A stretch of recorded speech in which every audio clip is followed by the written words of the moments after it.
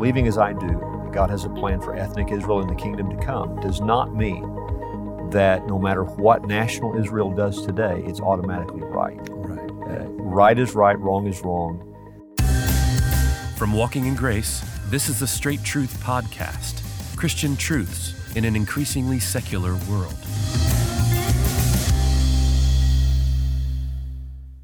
Welcome again to the Straight Truth Podcast. I'm your host, Josh Philpott, and as always, I'm joined by Pastor Richard Caldwell of Founders Baptist Church.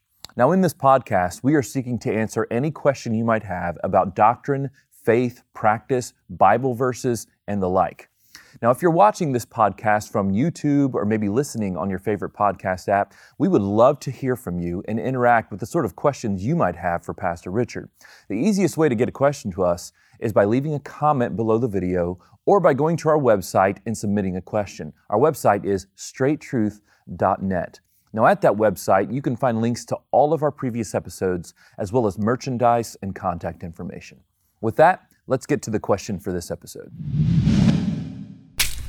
Well, Pastor, our question for this episode is actually about Israel and Palestine. As you know, there's conflict between Israel and Palestine seemingly continuously for the last several decades.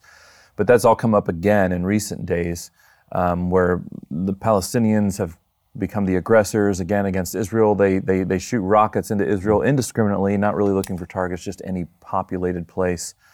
Israel acts defensively. They shoot down the rockets coming from Palestine. And so we received a question about this, and here's how it goes. They say, my question has to do with both history and support for Israel, especially in skirmishes like this. Should Christians support modern Israel in the sense that they agree from a biblical standpoint that the land of Canaan belongs to them, and therefore they have the right to defend themselves, let's just say, from outside attacks? Or does it even matter at all? Since Jesus was an Israelite, shouldn't all Christians support Israel, even though the Israelites are blind to the fact that Jesus actually came to them to save them? Yeah, I think believers get confused about this sometimes. And when I say believers, I'm talking about believers like myself who believe in premillennialism and who see a future for a national Israel in the kingdom. Now, not every person who's premillennial believes that, but I do. I see a plan for the nations in the kingdom age, and I think Israel will have a unique role among the nations. They take that biblical understanding, Josh, and they now feel obligated to support Israel as it exists in the moment, regardless of what they do. And I don't agree with that. The Israel of the kingdom age is not the Israel that exists right now. It will be a believing Israel that's represented in the kingdom, not secular Israel as it exists right now. However, it seems to me, looking at current circumstances, that all national Israel is doing at the moment is defending herself. And that's perfectly appropriate, and that's what should happen. So I think a good passage that helps us think through this in brief, I mean, there are many passages, but one that especially comes to mind, Romans 11, 25 through 28. Paul writes, "Lest you be wise in your own sight, I do not want you to be unaware of this mystery, brothers. A partial hardening has come upon Israel until the fullness of the Gentiles has come in. And in this way, all Israel will be saved. As it is written, the deliverer will come from Zion. He will banish ungodliness from Jacob. And this will be my covenant with them when I take away their sins." Now, he's clearly talking about Israel in ethnic terms in those verses, because he contrasts the Gentiles with them. And so he sees, I believe, as you study Romans 9 through 11, he sees a day of future salvation for many Israelites as the kingdom begins. There'll be many converted Jews who enter into that kingdom. But he writes in verse 28, "As regards the gospel, they are enemies for your sake. But as regards election, they are beloved for the sake of their forefathers."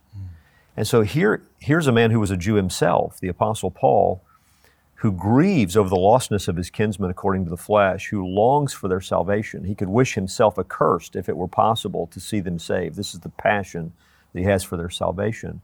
And yet he recognizes that in their unbelieving condition, they are enemies of the gospel of Christ. So he doesn't think that just because they are his fellow Jewish brethren in terms of ethnicity, that he's just to approve of anything and everything that they do. As regards the church, right now they're enemies of the gospel if they don't know Christ and follow Christ. But God still has a plan for them. From the standpoint of election, there are promises that he made to their forefathers that God is going to fulfill in full. And I think that really helps us understand how we're to think about these things. I have a love for ethnic Israelites because I have a love for God, and I long to see his purposes and plans and promises all fulfilled, and he's going to do it. But it's not an indiscriminate love. It's not one without a recognition that what is right and what is wrong is right and wrong regardless of who does it. So believing as I do that God has a plan for ethnic Israel in the kingdom to come does not mean that no matter what national Israel does today, it's automatically right. Right. Right is right, wrong is wrong. But given the specific question, Right. I think what's happening right now is that nation has every right to defend itself. Okay. So you're saying that Christians, obviously we love all nations indiscriminately. We should love our neighbor as ourselves. We should aim for the goal of the restoration in Christ alone.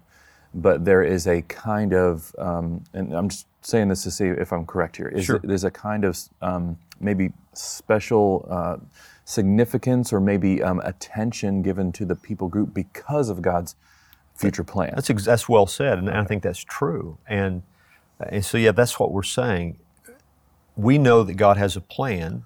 We know this from Scripture. God has a plan for that people group that he's going to fulfill. It's not our task to bring that into being. So I can know that, and from that standpoint even have, I think, a special kind of affection for that people group, knowing what God is going to do with them, a special kind of attention, maybe even we could say. But it's not my task to bring that about.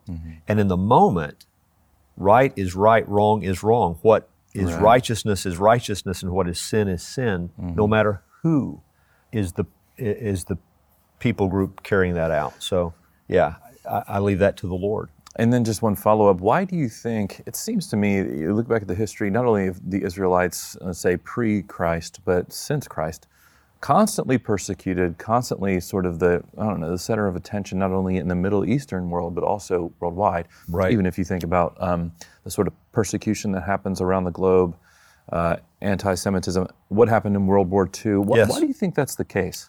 I think because of what we've just talked about, they are the people of God from the standpoint of election, from the standpoint of promises made to their forefathers.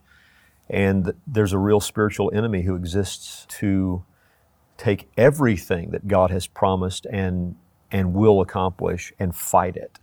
So I think what it reflects is a satanic hatred for God himself. And that's really what's at the core of it, is hatred for God. Even above hatred for that people group. It's hatred for God that's satanically inspired.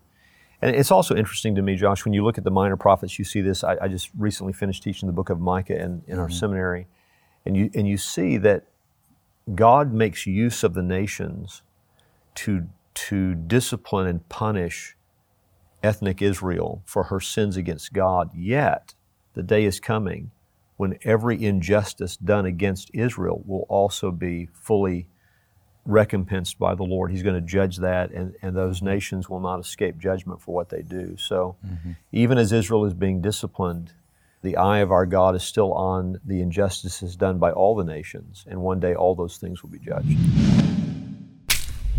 Thanks again for joining us for this episode of Straight Truth. Now, we'd love for you to share this episode with friends and family and to subscribe.